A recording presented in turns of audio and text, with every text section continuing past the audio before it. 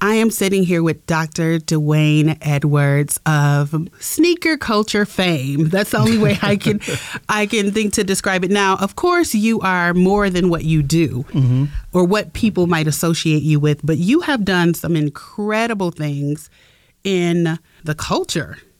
So let's talk a little bit about, I just heard you speak. Let's talk about what you learned from designing shoes for Shaquille O'Neal, because that's a big foot. Well, I mean, like I said, when I sat on stage, when doing product early, he was at school, right? So it's not like today where they have NIL deals. We were designing for LSU as a whole school, but specifically for Shaq, I mean, because he was and still is abnormally a different size than everybody else. It was actually a different exercise in knowledge, because you have this foot that's 22, size 22, then you start to understand the complications that could occur, with a foot that large. I mean, your bones are longer, they're skinny, but they're still longer, tendons are longer. So that was actually a chance for me to understand the physiology of athletes that large, the biomechanics of the way feet move that jeopardizes or puts them in possible jeopardy of injury based on size. So footwear can only do so much, in that equation, but at least I had to understand, the physiology around it and use that data to make the best decisions to create product for athletes that large. So we are talking about a product that is designed normally for safety or for athletes, but today, I'm dropping this because we are in our city of Milwaukee celebrating culture by design. What you have done has created an entire street culture. When did you know that these ideas in your brain was shifting the way people saw themselves? I mean, because when you get dressed, you want to look fly. And when you're talking about the hip hop culture, right, you cannot talk about culture without talking about the fashion of it all. Of course. Well, we created all of it. I mean, without us, there is no culture. Without us, there is no style, right? And I think the difference is I didn't set out to do anything. I was just living who I was. And I was resonating with the people that I'm naturally connected to and around and influenced by. And I think so that's kind of really the difference is I didn't have to try to do anything. I was just doing the things that I felt were culturally relevant based on the people that influenced me, which are the ones that I saw every single day. Yeah. And I think that's probably the difference from when I was doing that in the early 90s and 2000s. We didn't have to search for clarity of, okay, what style is this and what style is that? We were creating it based on how we were living. Yeah. And so I would say that's probably the natural difference is that we didn't have to try. We didn't have to make it up. Because it didn't exist, we were creating what it is. And so it was more naturally produced that way. Now, you gave the room a little history, too, which I always love when I hear speakers merge like the entertainment with the education, the edutainment. And you gave facts that were similar to we know Henrietta Lacks's genetics were used. This black woman was used to create all of this medicine and healing that we still use today without her permission, without her family's permission. But her genetic cells are in the DNA of America. And that's how I look at what you've done. We have people like April Walker with Walker Wear. Oh, yeah, April. We have Misa Hilson with Lil' Kim and the Boob Out. We have Carl Kanai and all of these great Black people who have created the culture. And then we have you. And you live within this space where at a certain point, the only people at the very top of these brands or these designers didn't look like us. But here you come with your brilliant brain, and you really created a culture that will be here long after both of us when it comes to the Jordan brand. I mean, this is something that I can't see this ever not being a thing. True. I can see that. Yeah. Right? Yep. And what does it feel like to be history in the making? Like right now, you're still doing this with educating young kids on how to make their own shoes and create their own brands. What does that feel like? Or even work at Jordan. Yes. Yes. I never look at it through those lenses. I don't look at it through the lens of past tense, right? Because Because I think when you start to look at things backwards, you stop moving forward. Mm-hmm. And so I never reflect, and I don't think about what I'm doing through that lens. I just think about that I need to do better than what I was doing. Mm-hmm. I think that's probably been the thing that kept me sharp and keeps me sharp, is that I'm trying to be better than I was. And if I'm constantly on that quest to be better than I was, and I put that on the other people that come our way, they'll start to develop a certain mentality of being a leader instead of a follower. Yes. Our culture has more followers than leaders today. When you talked about the amazing April Walker and Carl Kanai, TJ Walker, mm-hmm. Maurice Malone, like when you talk about these folks who in the 90s, late 80s, early 90s created what we see now today is street culture, and they're still here. Yes. Like, they're still doing their thing, getting down. It's just the younger generation doesn't know their history. Mm-hmm. And so they wouldn't know who April was. They wouldn't know who Carl was until you see an ad and you see, oh, Biggie, what is that Biggie wearing? Mm-hmm. What is that Pac wearing? One of my favorite situations was when LL Cool J got tapped to do a Gap commercial, but he said for us, by us on the low, and had it on. Yes. How do you brand another brand within the brand that you're attempting to brand unless you understand the culture absolutely behind what you're doing? And even if y'all gonna pay me this money, I'm gonna brand who's really creating the culture. And that's also being the expert in the room, mm-hmm. right? Knowing that the other folks in the room didn't know what he did until it was done. Too late, yep. Mm-hmm. And so that was probably the slickest thing ever in streetwear, broad mainstream culture, because the white folks didn't get it. Mm-hmm. They didn't catch it. All the black folks knew exactly what went down. Exactly. And we were all just looking like, he just did that. Yeah, he just did that on the low, and billions of people saw it. Mm-hmm. Like, we need to do more of those things. We need to do more of those subtle opportunities that creates that elevated nod, that elevated, oh, we know, right? Yes. Where I think sometimes we're so concerned with everybody knowing and everybody being aware, where it's like, no, if you focus on the people that need to know, then it'll spread organically. And that organic spread will still be talked about. Like, that was over 20 years ago and we're still talking about this, right? Absolutely. But the things that happen today, you talk about it for like 15 minutes and then it's gone. Because it was contrived, it was cooked up, it was not authentic. Right. It didn't reach the core audience that you wanted it to actually penetrate. The more we can do those things, like, that's how culture grows, that's how culture builds, and that's how culture gets elevated. We just don't do enough of those culturally relevant things that only resonate to us. Yeah. And I will be honest, I started off as a rap singer, songwriter, artist, and I was tapped by a former member of the Burrell advertising agency in Chicago, Black owned. Mm-hmm. Shout out to Burrell.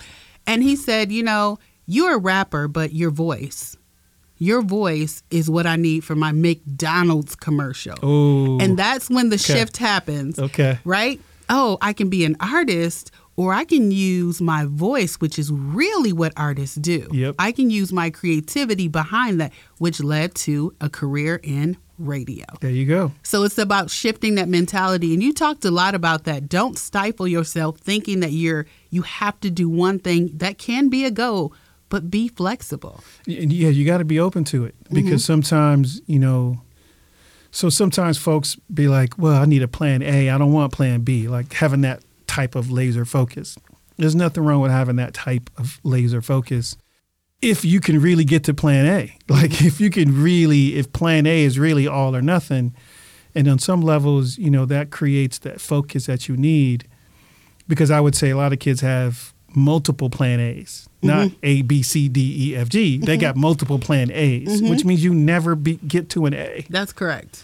And so I think it's the separation of that focus and helping them harness that focus of having a plan A and B and C, but B and C also helps you get to A. That's correct. And you're going to start at D or F or R and work your way to the alphabet. Mm-hmm. But sometimes we think we're going to start at A and get to A. And you know what's interesting is certain things live and breathe in the culture far beyond their expected impact. So when I say to you, and this is not rehearsed, y'all, Gordon Gartrell, you see that? That's what you have become for the Black culture. Wow. That's big, though. Right? That's big. Right? Because sometimes we don't think of ourselves the way the culture thinks of us. And if you know what Gordon Gartrell is, then you know you're one of the cool kids. But it is important for me to say that to you. Thank you. I appreciate that. Because you took that sigh and that smile showed me that you understand what that means to all of us. Yeah, you are Gordon Gartrell. Wow. That's a big one to hold on to. You know, I'm a huge Black history. Well, our history is American history, but I'm a huge sports fan of Blackness and people. And I discovered Jackie Robinson when I was in high school. Mm-hmm. And I understood his story through a different lens than most. Where, if you're familiar with Jackie, he wasn't the best baseball player that could have integrated professional sports. So he was for those who don't know, Jackie Robinson was the first Black professional athlete to integrate all professional sports. Right. And the interesting thing about Jackie, though, was that he lettered in 4 sports at UCLA, and baseball was his worst sport. Oh, wow. And he wasn't even the best, quote unquote, Black player at the time that could have been integrated into Major League Baseball. But Branch Rickey, who was the white owner of the Brooklyn Dodgers at the time, he understood that Jackie had the talent and the temperament. Is both. He had the talent and the soft skills needed to succeed. Because if he didn't have that temperament to control his temper, it would have taken us longer. Yep. Because we would have showed up, and as soon as someone called us the N-word and did all the things they did to him, bringing black cats to the park and teammates not wanting to shower with him, teammates not wanting to ride the bus with him, teammates not wanting to stay in the hotels with him, teammates sticking up for him when the other teams didn't want to be on the same field as him. We would have just went off. Right. Like we just would have, like that Dave Chappelle skit, when you go to work, keeping it real goes wrong. Like it just would have went all wrong. Mm-hmm. It was in his contract not to retaliate. In his contract. And it damn near killed him. And I think it did kill him because 10 years after he retired from baseball, he died from an aneurysm. Yeah. But the temperament opened the door for white folks to say, oh, I guess they can do that. They being black people can control themselves, can do all these things. That opened the door for us. And as I mentioned today in our talk, it's like once you open the door for us, it's over. Oh, yeah. Oh, yeah. It's over.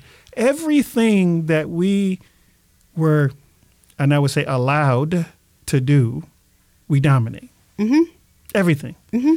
I always think of, and this might be a little jarring for some people, but I always think of the great equalizer being, I have to totally eliminate you because what you have innately will make me suffer, make my pride, my image of myself, everything I was told that I always can be. You will walk in a room and just by sheer nature dominate that space. Mm-hmm. And this is the only way that I can level the playing field by eliminating you. But we have so many people who have stuck their heart on that barrel and said, that's what you're going to have to do because I'm going to use this talent. I'm going to elevate not only what I'm doing, but I'm going to elevate my people. I'm going to elevate the images that you have in your mind of what we can be and what we can achieve. I'm going to take that risk. Mm-hmm. And if that's your approach, this is my approach. Yeah, and you have to be bold enough to do that. Mm-hmm. And you've done that. Yeah, but I do it differently, though. Mm-hmm. I don't do it out loud. Mm-hmm. I do it underground. We move best in silence. Because when we move in silence, they can't see you coming. Mm-hmm. And when you move in silence, the foundation that you build, once it becomes above ground, it's too late. Yeah. It's too late for them to try to stop. Imagine if Dr. King told nobody there was going to be a walk in Selma, Alabama, and they just showed up. Terrifying. The white folks just showed up one morning, and all these black people were in the streets, versus they publicized that they're going to walk, and they were prepared for them when they got there. Mm-hmm. The police was there. But imagine if he said nothing. He just only talked to us. Said, all right, we're going to plot, we're going to walk, and we're going to plan at this time. We're going to show up. They won't be ready for us. So there's something to say about silence and preparation through unity that catches them off guard, because then it's easier for us to do things. We need to move more in silence, but through a connective language that ironically was the reason why we were freed from a Harriet Tubman perspective. Yeah. You see how that worked out? Like, she moved in silence and we got more done. And they still tried to stop us, right? So I think it's the understanding that we need to understand how to play the game of life chess. When you play the game of life chess, you're always multiple moves ahead of other people. Right. We don't play enough life chess. They play life chess. That's why they're always multiple moves ahead of us in certain areas. And they put systems and things in place to prevent us from getting to where we need to be. We need to get that knowledge of connectivity first, because we can't play life chess without us being all on the same page, or as most of us as possible on the same page. So when it's time to king me, checkmate. It's over. It's curtains. Curtains.